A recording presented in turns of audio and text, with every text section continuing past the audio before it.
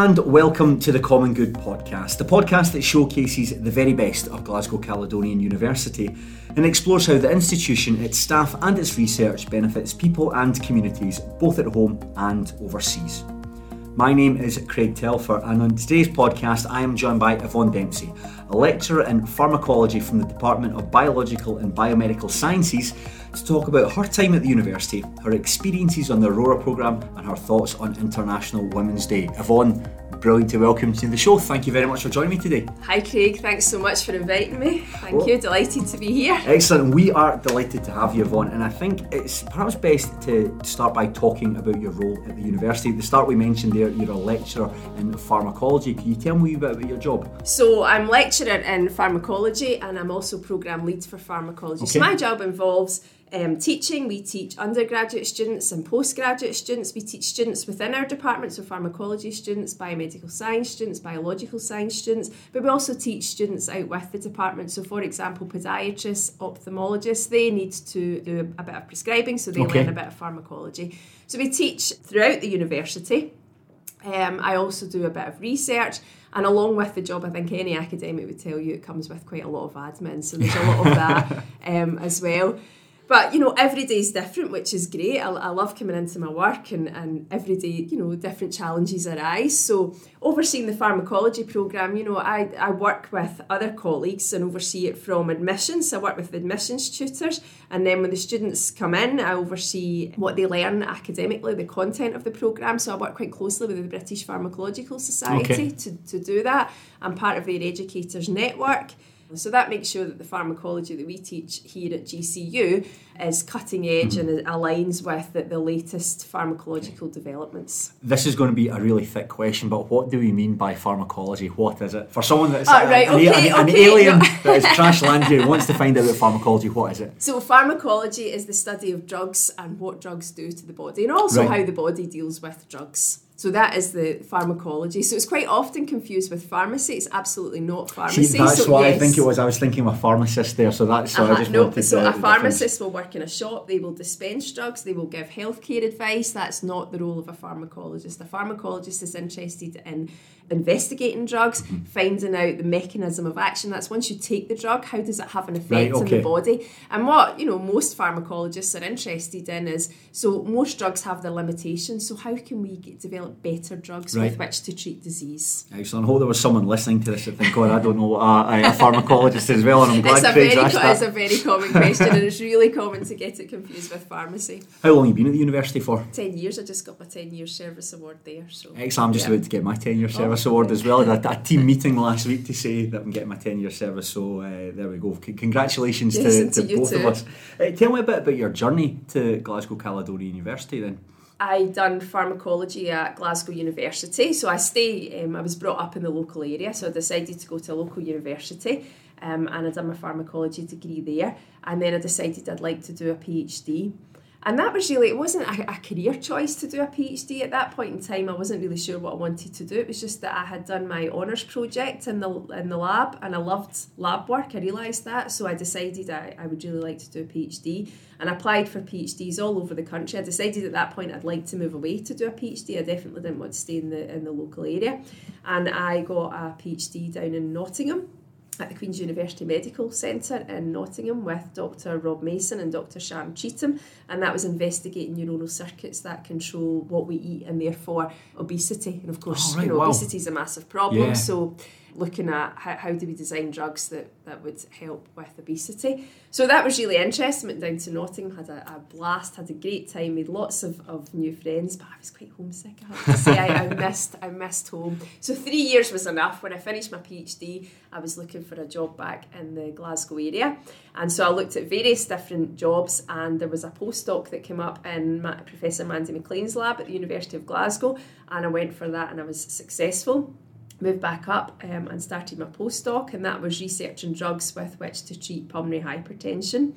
I was really lucky, so I was in Mandy's lab for 9 years, and that's quite unusual actually, so I was really lucky that I got three-year grants, one of them collaborating with Professor Andy Baker, so there was a bit of movement, but it was always within Glasgow University, and I always was based in Mandy's lab.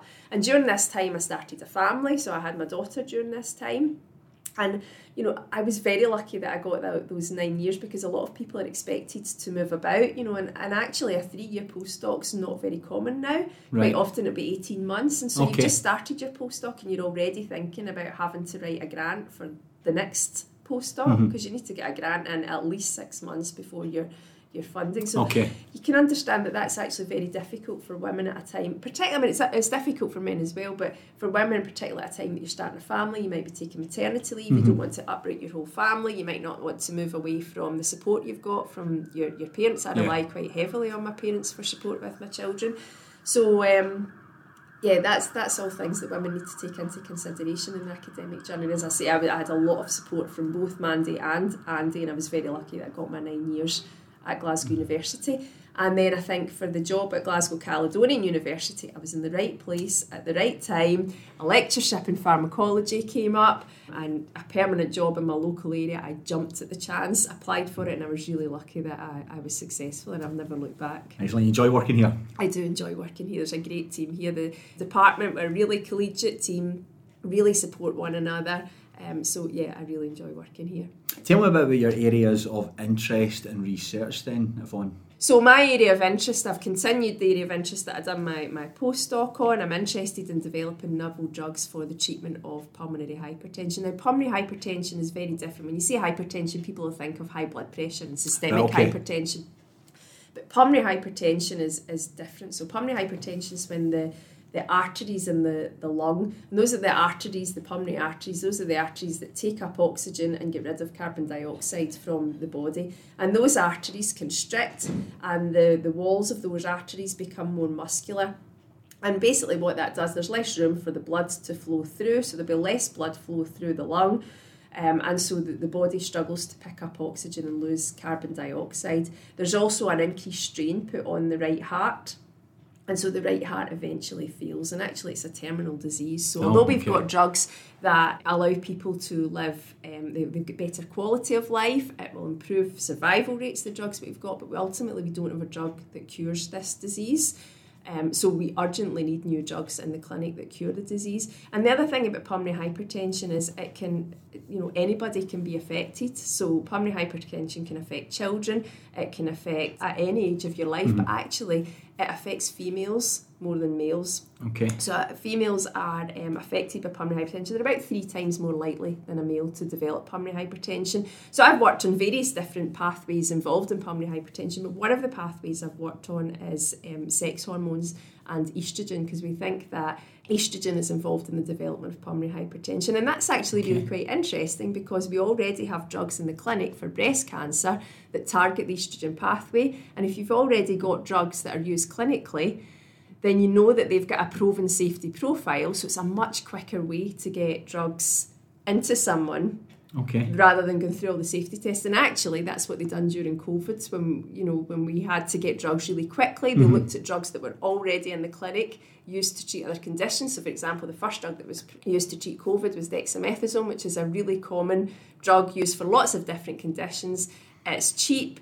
We know that it's relatively safe, and so we could get that into the clinic really quickly without having to go through really prolonged clinical trials to prove the safety of these drugs. Yvonne, something you touched on there was perhaps about the differences that men and women, males and females, respond to different drugs. Could you expand on that a wee bit? Yes, absolutely. So this is a really interesting area, and it's something that we're really trying to address at the moment. So we know that the physiology between males and females is really different. We know that sometimes disease presents differently in males and females, and interestingly, drugs can, not always, but drugs can work differently in males and females. But we don't have enough research on this, and there's various reasons for that. So first of all, because females have a menstrual cycle, and that means they have fluctuating levels of hormones throughout the month, it's always been thought by researchers that might confuse the data that they get from trials.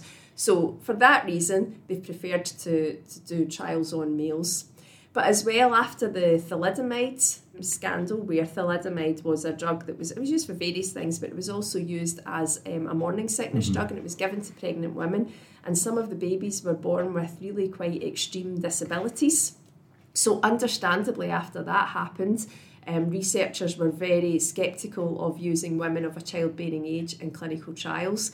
So for these reasons combined, most of the data that we have for drugs is based on men, and that's something that we now realise is an issue and is something that we're trying to redress. So for example, various funding bodies will now not fund studies unless they are carried out in both women and men. And that goes in the clinical stage and in preclinical work, where for similar reasons about the hormonal cycle, preclinical work a lot of the time, well, drugs have to go into an animal before they're put into a human. So preclinical work, a lot of that was done only on male animals as well.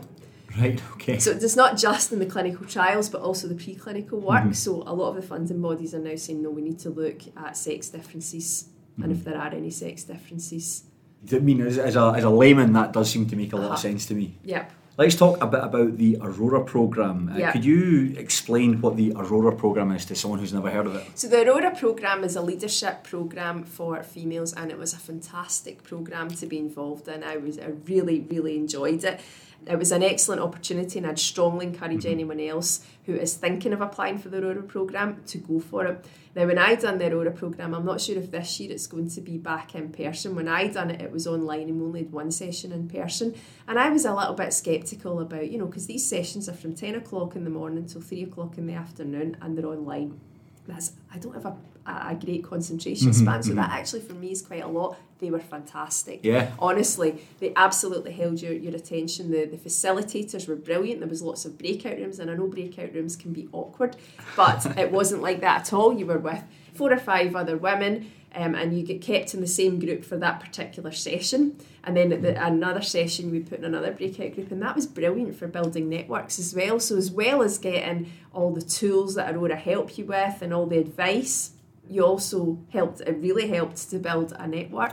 So what were some of the things that you learned on the programme? So how to present yourself well, that was one of the things. And actually it was someone that done theatre, and she talked about lighting, about microphones, lots of things that we don't really think about very much. We done politics in academia and how to influence and make your voice heard, having difficult conversations. They talked about all that, and they gave us various tools to use. Now, Yvonne, this podcast is being specially recorded for International Women's Day 2023. What does the day mean to you? I think it's excellent that women are being highlighted for the work that they do, because women do some fantastic work, and sometimes they're not quite rewarded in the way that they should be for that work. So for example, we know, I don't think this is the case at all at GCU, but we know in other institutions there's a gender pay gap, and there is also underrepresentation of women in leadership roles. And women face unique challenges, not just in academia but in the workplace. So I can only speak for myself, but I can definitely say that after my children came along, you're then splitting your time more between work and childcare, and that's just a fact. It's something that you can't get around. I absolutely love my children, but it was easier just to commit to work before you had these responsibilities. And I know a lot of men do have a lot of childcare responsibilities, but I think as a society as a whole, it tends to fall on women more. And there have been initiatives to try and redress that balance. So for example, instead of having been able to take up to a year's maternity leave, I believe that in most institutions anyway, that can now be shared between parents. So it's paternal leave, and it can be shared between parents. So men could take 6 months and a woman could take 6 months. So that's all great, but I think we probably need to encourage more men to actually take that up, because I think if you looked even in GCU and looked at maternity leave versus the amount of time taken in paternity leave, there'd be a lot more maternity leave taken. And I also probably think that when children get sick, whatnot, it probably falls more on the female. So all of these are these things as well. If you've got elderly parents who need care, sometimes that falls more often on a female than a male. You've spoken a bit about the work that Glasgow Caledonian University is doing to promote gender equality. Could you expand on that a wee bit? Yes, absolutely. So I actually think GCU does well. I mean, certainly within our department, our head of department is female, our assistant head of department is female, and if you look at leadership roles across the university, I don't know what the gender split is, but there are a lot of females in leadership roles. So I think Glasgow Caledonian University actually does very well at this. One final question I wanted to ask you, Yvonne, was about mentorship. Can you talk a wee bit about your experiences with mentorship? Yes, absolutely. So I've been incredibly lucky throughout my career. I've been mentored by some fantastic people, not just women, but as this is this podcast for International Women's Day, I'm going to highlight the women who have mentored me. So my PhD, I was mentored by Dr. Sharon Cheetham. Then when I got my postdoc, I was mentored by Professor Mandy McLean. I also done a British Pharmacological Society mentorship scheme where I was mentored by Dr. Gillian Gray. When I came to GCU, I've had a few mentors. So Dr. Sharon Dolan, who was, she was subject lead for pharmacology when I first came here, and then she became head of department. Dr. Tricia Martin has mentored me mostly through research. And through the Aurora programme, I've been mentored by Professor Alison Britton. And actually, Alison was really instrumental in encouraging me to go recently for promotion and helping me to fill out my application and to get that. So that mentorship was fantastic. And I really hope in the future to pay that forward and act as a mentor on the Aurora programme for other women. Well, Yvonne, that was fantastic. Thank you so much for speaking to me. I really enjoyed your company. Thank you so much. Yes, you too, Craig. Thanks for having me. Thank you. I'd also like to thank everyone for tuning into this episode, and I hope you can join us again very soon when we'll be talking with more people from the GCU community about their research, their career, and a lot more. The views expressed in the Common Good podcast are those of the participant and don't necessarily represent the views of Glasgow Caledonian University. Please subscribe to this podcast. You can get every episode sent straight to your listening device by subscribing on Apple Podcasts, Spotify, and everywhere else. And leave us a 5-star review while you're at it, please. So, until the next time, I've been Craig Telfer, and this has been the Common Good podcast.